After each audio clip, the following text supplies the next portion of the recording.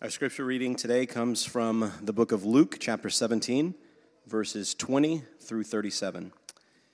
Being asked by the Pharisees when the kingdom of God would come, Jesus answered them, "The kingdom of God is not coming in ways that can be observed, nor will they say, 'Look, here it is,' or 'there.' For behold, the kingdom of God is in the midst of you." And he said to the disciples, "The days are coming when you will desire to see one of the days of the Son of Man, and you will not see it. And they will say to you, 'Look there,' or 'Look here.' Do not go out or follow them.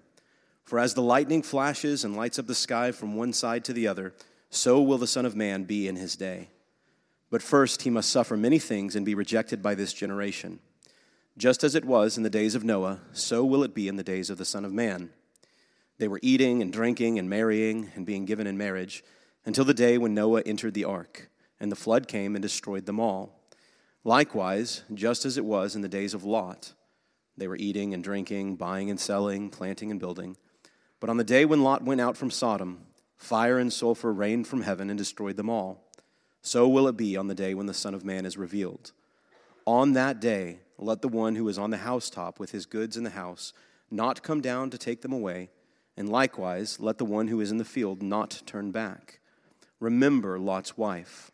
Whoever seeks to preserve his life will lose it, but whoever loses his life will keep it. I tell you, in that night there will be two in one bed. One will be taken and the other left. There will be two women grinding together. One will be taken and the other left." And they said to him, "Where, Lord?" He said to them, "Where the corpse is, there the vultures will gather." May the Lord bless the reading of his word.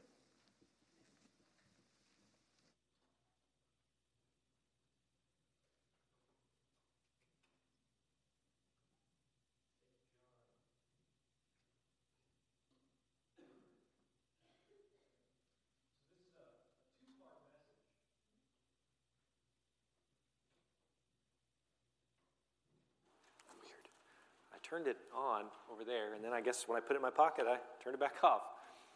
This is a two-part message, so if you weren't here last week or you didn't hear last week's message, we're kind of just jumping in because we can't look back. There's just too much ground to cover, and frankly, even that, we're not going to be able to address every verse in this passage, but rather the idea as a whole. So last week, we talked about how the first coming of Jesus brought hope for salvation for all. Today, we're talking about the second coming of Jesus and how it brings salvation, hope is the word we've been using, hope for the citizens of the kingdom of God. There's a big difference between the first hope and the second hope. The first hope is that there's opportunity in Jesus Christ to be forgiven for sin. The second hope is the hope that comes after judgment. I was talking to Steve and Rick about this right before the service, and I said, I hope this works. I didn't put it in my notes. I'm going for it, Steve. In my mind, think of it like this, and this is not an exact parallel, okay? But we're going to reference Noah and the ark in just a minute. If the first coming of Jesus is hope that all may get on the ark, once you're on the ark, there's only hope for life after the ark for those on the ark. Does that make sense? So today, we're talking about the hope that comes for those who are on the ark. And that is those who receive hope through the second coming of Jesus Christ. We're going to talk about what that hope brings. Would you guys pray with me as we enter into our time of teaching? Lord, I pray that today you would just give us quiet hearts. Help us to hear from your word. Lord, I pray that you would give us sober-mindedness, that we would not get caught up in controversy that surrounds discussions of your second coming, but rather, Lord, that we would hear the words that are said for what they say, and let us be encouraged by them. It's in your name we pray. Amen. So if I was to take a survey of the room, list the 10 verses you think you learned first as a kid, I wonder what they'd be. Now, I don't know, but I would imagine that most of you learned at least parts of the Roman road as the first 10, 15 verses that you learned. I know one of the first verses that I learned was Romans 6:23. For the wages of sin is death. I think that's got to be in the top 10 for most of us. But I wonder, for the wages of sin is death. Do we really believe that? Do we really believe that the wages of sin is death? I think for many of us, there is a big disconnect between the life that we live and the life of the millions of people around us, billions of people around us. There's a disconnect between that life and the statement that the wages of sin is death. We were just talking about this week in the office. In our culture, we don't really like to talk about death. We don't like to think about death. We like to create space around the subject. Death is something that happens to other people. It's not something that happens to us. Now, intellectually, we know that's not true, but that distance is how we plan for the future. It's how we process the day and enjoy the day without worry. So we recognize the reality of the statement from Romans 6:23 that the wages of sin are indeed payable by death, but we like to keep that death over there at a distance. Now, sometimes to keep that distance, we look at Romans 6:23 and we simply spiritualize the idea of death to only refer to hell. All right, it makes us feel like death is a little less real if it's not physical. Now, we don't know what hell is like. We just know that it's going to be really bad and that we don't want to go there, right? It's this place that we can't visit. We can't look over the edge and see what it's like. No one's ever been to hell and come back to give us a report. So the idea of hell is kind of hard to get our minds around. So again, we acknowledge its existence, but to understand it as the death that's deserved because of sin, it's something that we accept as fact, even though it's hard for us to really get our head around. So if we see the wages of sin not just as a spiritual death, but as a physical death, then even that feels disconnected from our everyday lives. Now, we all know that we're going to die someday, but how often do we sit around and contemplate our mortality in relation to our sin? Now, here's what I mean by that. How often do you find yourself having told a lie, or having a lustful thought, or exploding in rage, and then in a quiet moment say, I deserve to be executed by God for that? I mean, how often do we do that? I know I don't do it very often. So we put this disconnect between the sentence of the wages of sin is death between us and the reality of that expression, because it is both a physical death and a spiritual death. I think, here's the reason I'm going around this. I think we all embrace a bit of cognitive dissonance. On the one hand, we as followers of Jesus accept that the Bible says the wages of sin is death. But on the other hand, since that death is both spiritual in hell and later in our natural lives or natural death, we separate ourselves from the stark reality that sin deserves death, and because of our sin, we deserve to die. So the bigger context of Romans 6, I think, helps us a little bit. The death spoken of in verse 23 feels a little bit more tangible when we expand the context. So let's look at Romans 6:16 and 20 and 21. 6:16 says, "Do you not know that if you present yourselves to anyone as obedient slaves, you are slaves of the one whom you obey, either of sin, which leads to death, or of obedience, which leads to righteousness." Now skip to 20. "For when you were slaves of sin, you were free in regard to righteousness. But what fruit were you getting at that time? But what fruit were you getting at that time from the things of which you are now ashamed? For the end of these things is death." Now, the idea of seeing ourselves as slaves to sin apart from Christ, I think, is a little bit helpful as we think about this idea of the wages of sin being death. You see, apart from Christ, we are compelled to sin. Apart from Christ, sin is our master. And that means that apart from Christ, we die a spiritual death constantly as we live in bondage to the master of sin.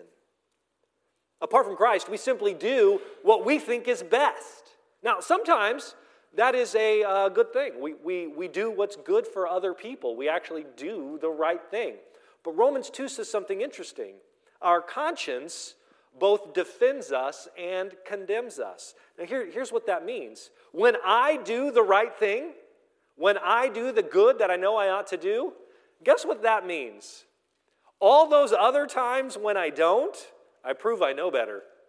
So our conscience defends us. I do the right thing sometimes, but it condemns us. I don't always do the right thing. And truly, I know better than to continue to do that evil. Yet, it's the evil that I keep on doing. That's Romans 7. But the fact remains that Scripture teaches us in Romans 6:23 that all our sins deserve death. And this is not new. This is how it's been from the beginning. God told Adam and Eve not to eat of the tree of the knowledge of good and evil, or they would surely die. That's Genesis 2:17. Yet in His mercy, when they did sin, He didn't strike them dead. Hallelujah. He could have, but instead, He denied them the tree of life, which seems to have provided some kind of earthly immortality. And instead of striking them dead, He covered the shame of their nakedness with animal skins. That's Genesis 3:21. So the thing is, Romans 6:23, as much as it says the wages of sin is death, you've all been waiting for the other half of the verse, right? It continues. There is more to the story. So let's look at Romans 6:22 and 23. It says, "But now that you have been set free," remember, sin was our master, "now that you've been set free from sin and have become slaves of God, the fruit you get leads to sanctification and its end, eternal life. For the wages of sin is death, but the free gift of God is eternal life in Christ Jesus our Lord." So in Christ, we have been set free from sin. Amen? Amen? That is the hope of the first coming of Jesus. That by faith in Him, we can be free from the bondage of sin. Through the forgiveness of our sin and the sacrifice of Jesus, of His resurrection, we've been sanctified, we've been declared holy, and we are given eternal life. But we also look forward to the day when sin, that evil old master, is totally destroyed once and for all, leaving us with an eternity where sin and death is no more. That is the hope of the second coming of Jesus Christ, when sin itself is destroyed. Now, last week, we looked at, Luke 17:20 through 37, we identified two hopes. Again, the first coming of Jesus brings hope for all. That's that we might have salvation in Jesus Christ. But then his second hope is that through Jesus' second coming, He brings hope for citizens of the kingdom of God. That is, for believers. So what we've been talking about so far in Romans, much of what we've been discussing really has to do with the hope of Jesus' first coming. Again, Jesus died for our sins. He rose from the dead, defeating sin and death for us so that we might have forgiveness. And so that God can be both just in punishing our sin through Jesus, and He can be the justifier as He declares us righteous and holy, not by any work of our own, but by counting the work of Christ on our behalf through our faith in Jesus. Again, that's the hope of the first coming of Jesus. In His first coming, He came to make peace between God and those who place their faith in Him. John 3:16 says, "For God so loved the world that He gave His one and only Son, that whoever believes in Him shall not perish but have everlasting life." And if you're like me and you learn that in the King James and then in the NIV, when you say it, you mush them together, right? So that's the way I learned that verse. Now, we love to look at John 3:16 and emphasize that part, but have eternal life. But the thing is, we just often mentally skip over the perish part, the die part. We skip right past it. So today, as we look at Luke 17, I want us to talk about the hope that comes with this perishing. That is weird. I hope that by the end of the day, when we're done, you look at this idea of the wages of sin is death a little bit differently. That you look at the idea of this perishing a little bit differently, and you see the hope that comes with Jesus in his coming judgment. There is hope that comes with the judgment and destruction of sin and evil. So, last week we talked about how Jesus' first coming brought us salvation. And I referenced how salvation in Jesus Christ is an invitation to get on Noah's ark before the flood. Christ is our eternal ark. We are saved from our sins and we are made right with God. But we are also saved from the coming wrath and judgment of God. We are saved from the coming wrath and judgment of God. You see, part of our hope in the second coming of Jesus is that we long for a new beginning. We long for a world without sin, where that old master is dead. We long for a world where all receive justice. We long for a world where the effects of sin do not touch us. We want no more sickness, no more mourning, no more pain, no more death. We long for a world where all worship God and there is perfect unity and love under the banner of Christ as citizens in the kingdom of heaven. And what that means, church, is that this world, to achieve that hope, this world has to pass away. This whole world has earned the wages of sin. And what is the wage of sin? Death. So when Jesus returns, he does not merely save us in this preservation from the wrath of God. He destroys sin completely, permanently. These are two motions of the same action. God's wrath is poured out and we are saved from his wrath. But that wrath has a purpose. And that purpose should give us hope. So look with me again at how Jesus describes the day of his coming. Let's look at Luke chapter 17, verse 26 through 30. It says, "Just as it was in the days of Noah, so it will be in the days of the Son of Man. They were eating and drinking and marrying and being given in marriage until the day when Noah entered the ark, and the flood came and destroyed them all. Likewise, just as it was in the days of Lot, they were eating and drinking, buying and selling, planting and building. But on the day when Lot went out of Sodom, fire and sulfur rained from heaven and destroyed them all. So it will be on the day when the Son of Man is revealed." Okay, in this passage, Jesus tells us what the day when the Son of Man is revealed will be like. The verb tense here is future, what it will be like. Now, Jesus already told us that the kingdom was in the midst of them back in verse 21. We looked at that last week, right? So this is something else. That is what is now and what was in the life of Jesus, right? But he's going to be telling us about something in the future, okay? So verse 26 says, "So it will be." Jesus points us to the future when he says, so it will be in the days of the Son of Man. This is Jesus' return. This is his second coming.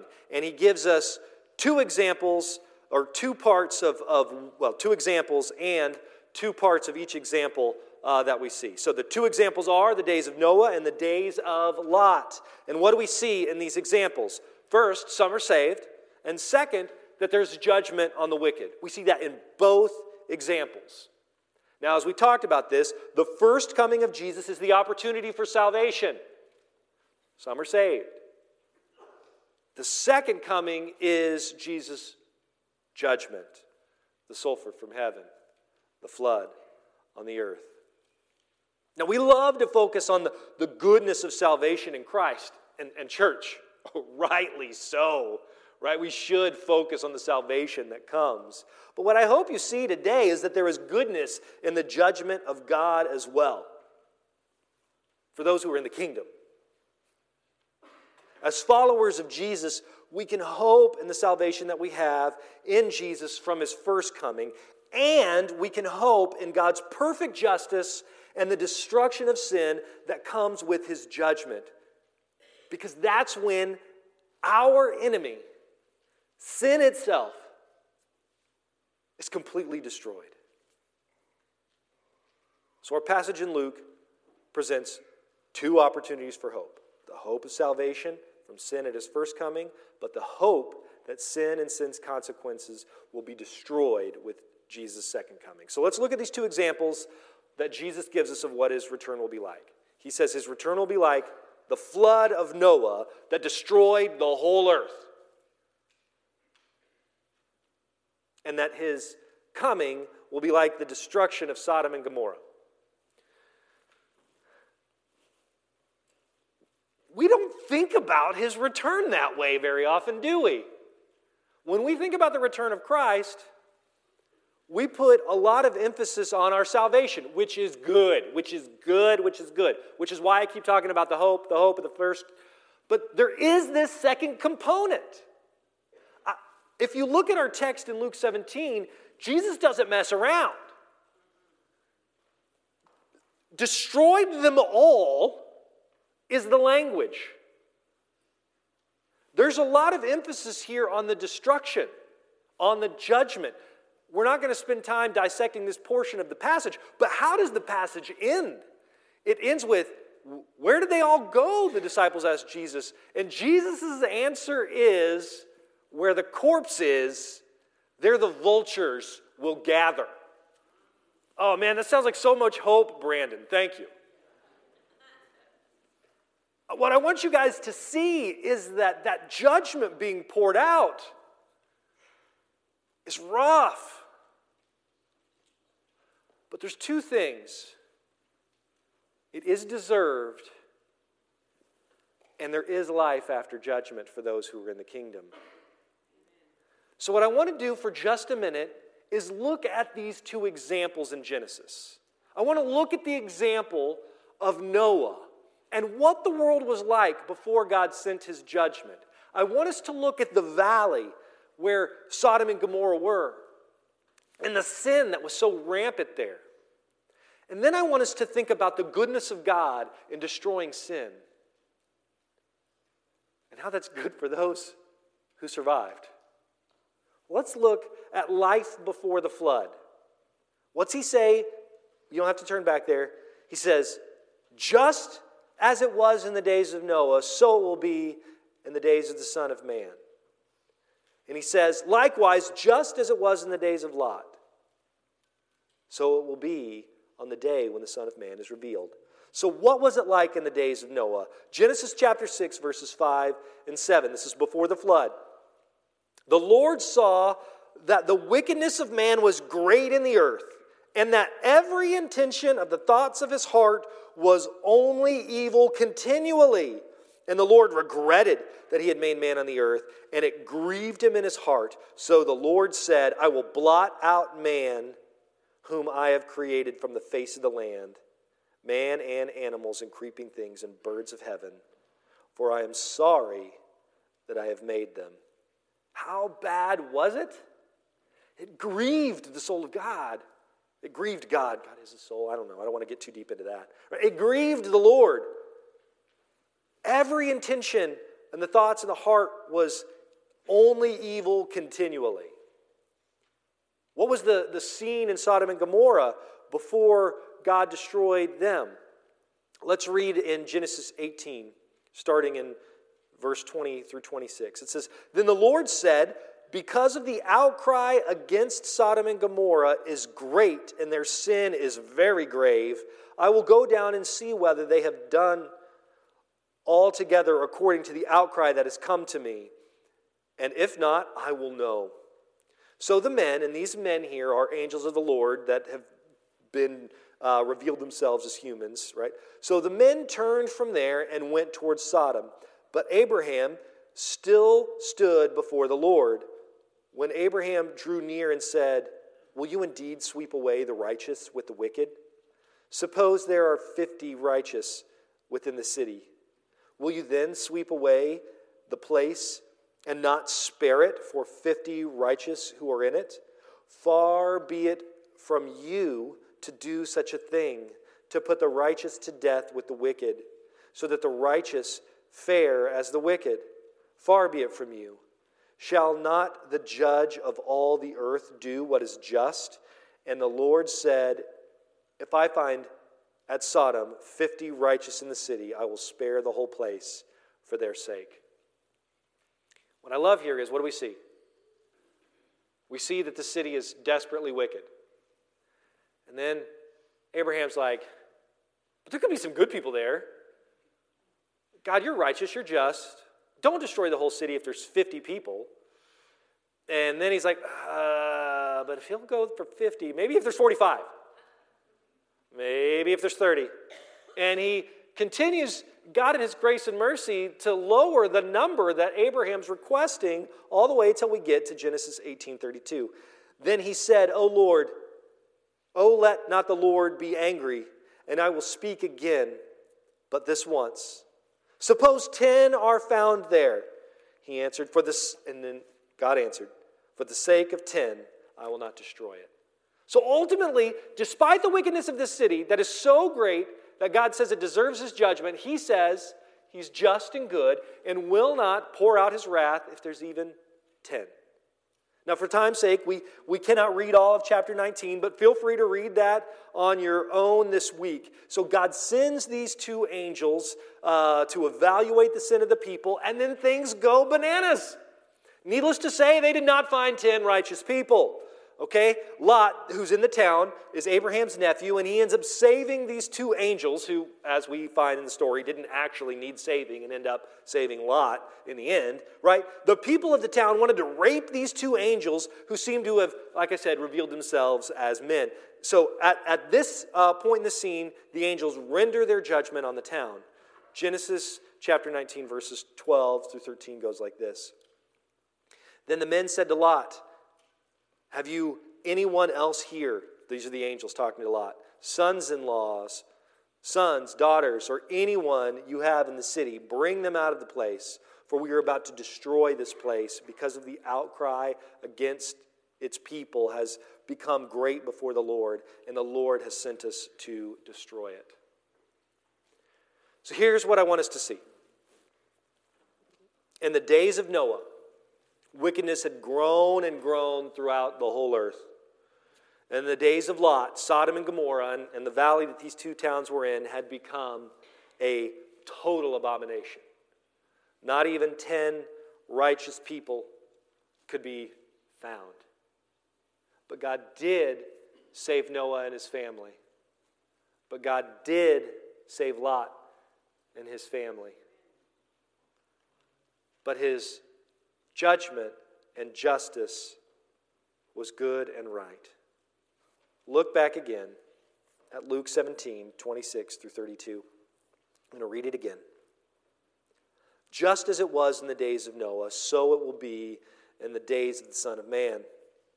They were eating and drinking and marrying and being given in marriage until the day when Noah entered the ark. And the flood came and destroyed them all. Likewise, just as it was in the days of Lot, they were eating and drinking and buying and selling and planting and building. But on the day when Lot went out from Sodom, fire and sulfur rained from heaven and destroyed them all. So it will be on the day when the Son of Man is revealed. On that day, let no one who is in the housetop with his goods in his house not come down and take them away. And likewise, let the one who is in the field not turn back. Remember Lot's wife. It's the idea there of destruction is coming. Judgment is coming. It's coming, and you cannot escape it. It says in verse 26 and verse 30, so it will be. And so what will it be like in the days of the Son of Man? When we think about the future, the coming of Jesus, the second coming of Jesus, what will it be like? Everyone will think it's fine. Everybody will think it's great. It'll just be business as usual. And then what? The flood. Fire from heaven. Just like God's judgment will bring destruction on the earth before Noah and on the earth at the time of Lot, so it will be in the days of the Son of Man. I got a feeling some of you are sitting there and you're thinking, Pastor Brandon, you lost me. Where are you going? I thought this was supposed to be a sermon about the hope that comes with the second coming. And it is. But the hope of the second coming is not the same as the hope of the first coming. The hope of the second coming is only hope for the citizens of the kingdom of heaven. I want you to think back to where we were last week in 1 Thessalonians. We're going to look at chapter 5, verse 2 and 3. It says, for you yourselves are fully aware that the day of the Lord will come like a thief in the night, while people are saying, there is peace and security. What do we just see? Right before the days of Noah, right before the days of Lot, right? There's peace and security. Then, what? Sudden destruction will come upon them as labor pains came upon a pregnant woman, and they will not escape. They will not escape what? The judgment of God. This is exactly what Jesus said in Luke 17. Everybody will be deceived into thinking everything's fine, and then one day, boom, you won't miss it. It will be obvious when the day of judgment comes. Luke 17 says it will be like lightning filling the sky. Everyone can see. But Paul goes on, and he reminds us of the hope that we have in the first coming of Jesus. It says this in verse 8 of 1 Thessalonians 5. But since we belong to the day, let us be sober, having put on the breastplate of faith and love, and for a helmet, the hope of salvation. For God has not destined us for wrath. Amen? But to obtain salvation through our Lord Jesus Christ, who died for us, so that whether we are awake or asleep, we might live with him. Therefore, encourage one another and build one another up, just as you are doing. Okay, so because we have faith in Jesus Christ as the risen Son of God, the forgiver of our sins, we are not destined for wrath, but we are destined to obtain salvation. Remember what we read last week in 1 Thessalonians chapter 4. Now I'm going to get you guys excited, okay? All right, verse 15. For we declare to you by a word from the Lord that we who are alive, who are left until the coming of the Lord, will not precede those who have fallen asleep. For the Lord himself will descend from heaven with a cry of command, with the voice of an archangel, with the sound of the trumpet of God. Again, very loud, very obvious. And the dead in Christ will rise first. Then we who are alive, who are left, will be caught up together with them in the clouds to meet the Lord in the air. And so we will always be with the Lord. This is just like what happened in Sodom and Gomorrah, where God says, if there's 50 people there, I won't destroy the city. If there's 10 people there who are righteous, I will not destroy the city. In this case, what happens before the wrath of God is poured out? The righteous are taken to heaven. They're gone. They're not there. That's the hope of the first coming of Jesus. The wrath of God is going to be poured out. And We're not going to be there. Jesus says the same thing. He gives us the same promise in Matthew chapter 24. It says this in Matthew chapter 24, verse 29. Again, this is Jesus talking. Immediately after the tribulation of those days, the sun will be darkened, and the moon will not give its light, and the stars will fall from heaven, and the powers of heaven will be shaken. Then will appear in heaven the sign of the Son of Man, and then all the tribes of the earth will mourn, and they will see the Son of Man coming on the clouds with power and great glory. And what's it say in verse 31? And he will send out his angels with a loud trumpet call, and they will gather his elect from the four winds, from one end of heaven to the other. So what does Jesus say? He says there will be tribulation. Things are going to be hard. The effects of sin are going to be brutal on the earth. And then comes God's judgment. The sun will be darkened, the moon will give no light, the stars will fall from heaven, and the people of earth will mourn. They will mourn because when Jesus returns, he will bring destruction on the earth because of all the earth's wickedness. But what does Jesus say about his elect? What does he say about his chosen, those who believe in him? What does he say about them? He says that he will send out his angels to gather us, those who believe in Jesus. All will be gathered to him. That's exactly what we read in 1 Thessalonians chapter 4 and chapter 5. This is the hope of the first coming of Jesus realized. The hope of the first coming of Jesus realized. We are saved from the wrath of God in Christ Jesus. But what do we see from Romans 6? For the wages of sin is death. That's the wrath of God. For the wages of sin is the wrath of God. Same as in the days of Noah. Same as in the days of Lot.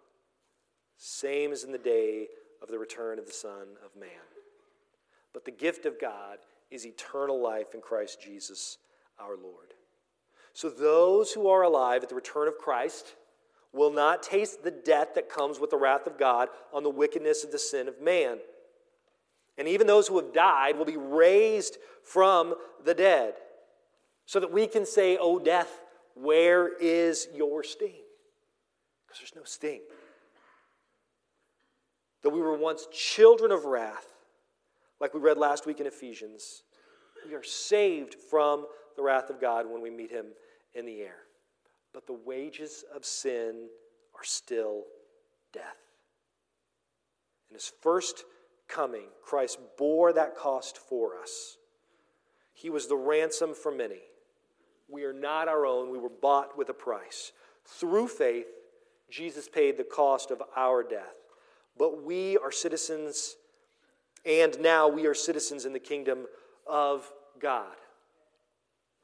We were citizens of the kingdom of God now, but we are also citizens in the kingdom of God that he is bringing.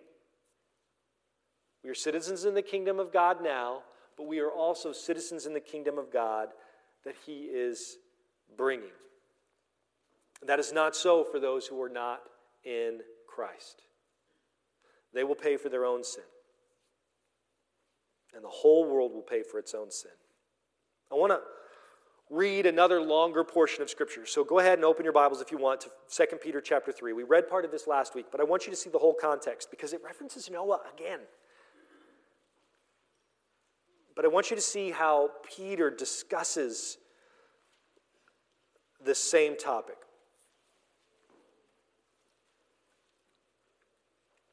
It says this: "This is now the second letter that I'm writing you, beloved. In both of them, I'm stirring up your sincere mind by way of reminder that you should remember the predictions of the holy prophets and the commandment of the Lord and Savior through your apostles. Knowing this, first of all, that scoffers will come in the last days with scoffing, following their own sinful desires. They will say, 'Where is the promise of his coming?' For ever since the fathers fell asleep, all things are continuing as they were from the beginning of creation. For they deliberately overlook this fact, that the heavens existed long ago, and the earth was formed out of water, and through water by the word of God, and that by means of these, the world that then existed was deluged with water and perished. You see that reference to Noah? But by the same word, the heavens and earth that now exist are stored up for fire, being kept until the day of judgment and destruction of the ungodly. But do not overlook this one fact, beloved, that with the Lord, one day is 1,000 years, and 1,000 years as one day. The Lord is not slow to fulfill his promise, as some count slowness, but is patient toward you, not wishing that any should perish, but that all should reach repentance. But the day of the Lord will come like a thief, and then the heavens will pass away with a roar, and the heavenly bodies will be burned up and dissolved, and the earth and its works that are done on it will be exposed. Since all these things are thus to be dissolved, what sort of people ought you to be in the lives of holiness and godliness, waiting for and hastening the coming of the day of God? Okay, the day of God brings what? We just saw it again. Again we saw it. The day of the Lord brings the destruction of the world, judgment on sin. Okay, but what's it say in verse 12? Waiting for and hastening the coming of the day of God, because of which the heavens will be set on fire and dissolved, and the heavenly bodies will melt away and burn. But, according to his promise, what are we waiting for? We are waiting for new heavens and new earth, which righteousness dwells. Where's our hope? Our hope comes in what's next. The hope of the second coming of Jesus is the new heavens and the new earth. Guys, what did we read in Romans chapter 6? That sin is our master. And yes, in the first coming of Jesus, we've been set free from that old master, right? But what we have the promise of in the judgment and destruction of this world is that the old master, sin, is dead. Amen? Man, that is the promise. And with the death of that master, sin, comes the death of everything else. Everything that's under sin's reign is destroyed. Now that sounds terrible because we know these people. We know these people. Oh, and that should grieve us. That should hurt us because we know these people. But has he returned yet?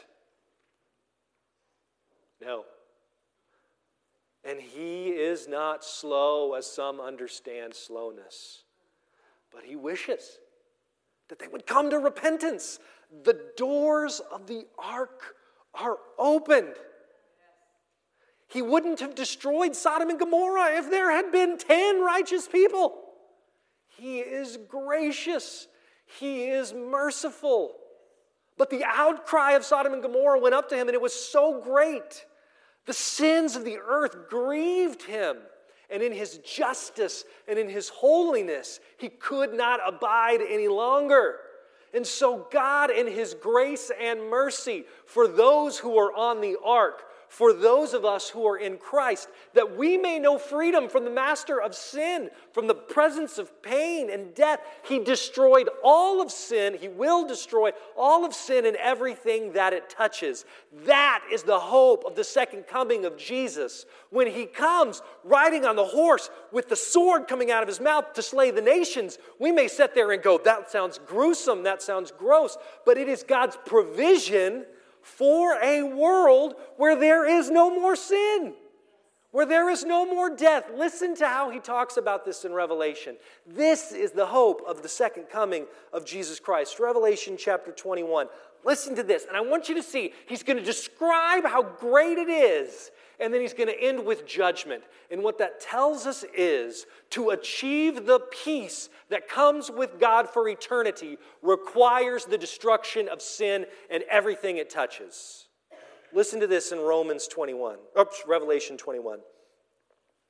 Then I saw a new heaven and a new earth, for the first heaven and the first earth had passed away, and the sea was no more.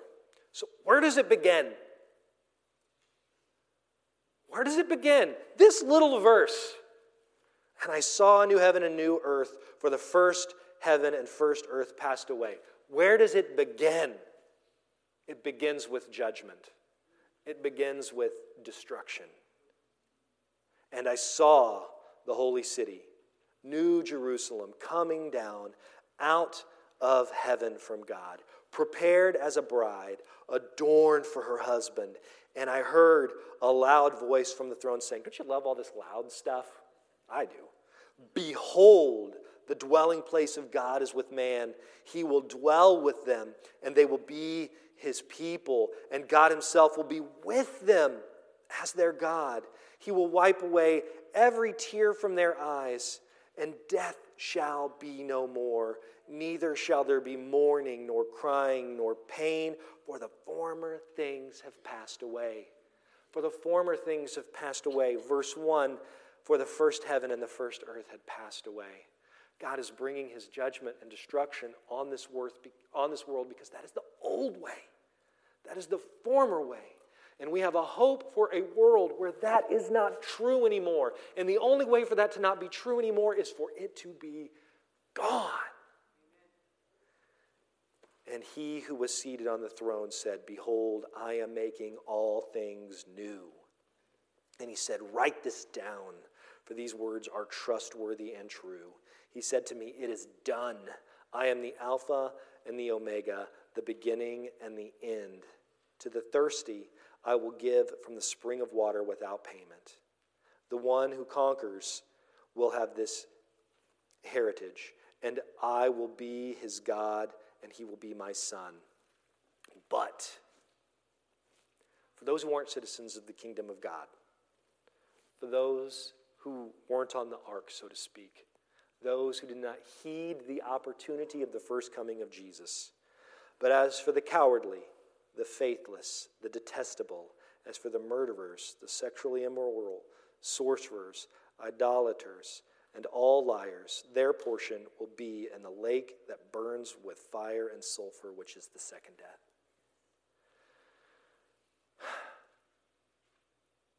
We don't like that part. We don't like that part. But with that part is the destruction of all the things that we hate, of all these things that make our life miserable. For the wages of sin is death. And as long as we are in a world that is filled with sin, we're going to continue to feel the effects of sin. We will know death. We will know pain. We will know sorrow. We will know heartache. This is the former way. This is where we are. But by God's grace, he has saved us. He has set us free from that master, sin, so that we don't have to walk forward in bondage anymore. We don't have to. But man, if I was to ask you right now, is there a sin in your life that you know you still struggle with? That as soon as I said that, all of you went, yep, that one. You know what I'm talking about. Maybe it's gossip. Maybe it's lying. Maybe it's greed. Maybe it's pride. Maybe it's lust. Maybe it's, I don't know, stealing. I have no idea. Maybe it's envy. Whatever that thing is that you grab onto, no matter how hard you submit that thing to the Lord over and over again, you hear it. You hear it. Don't you want victory? Like real victory? We have that in some measure now.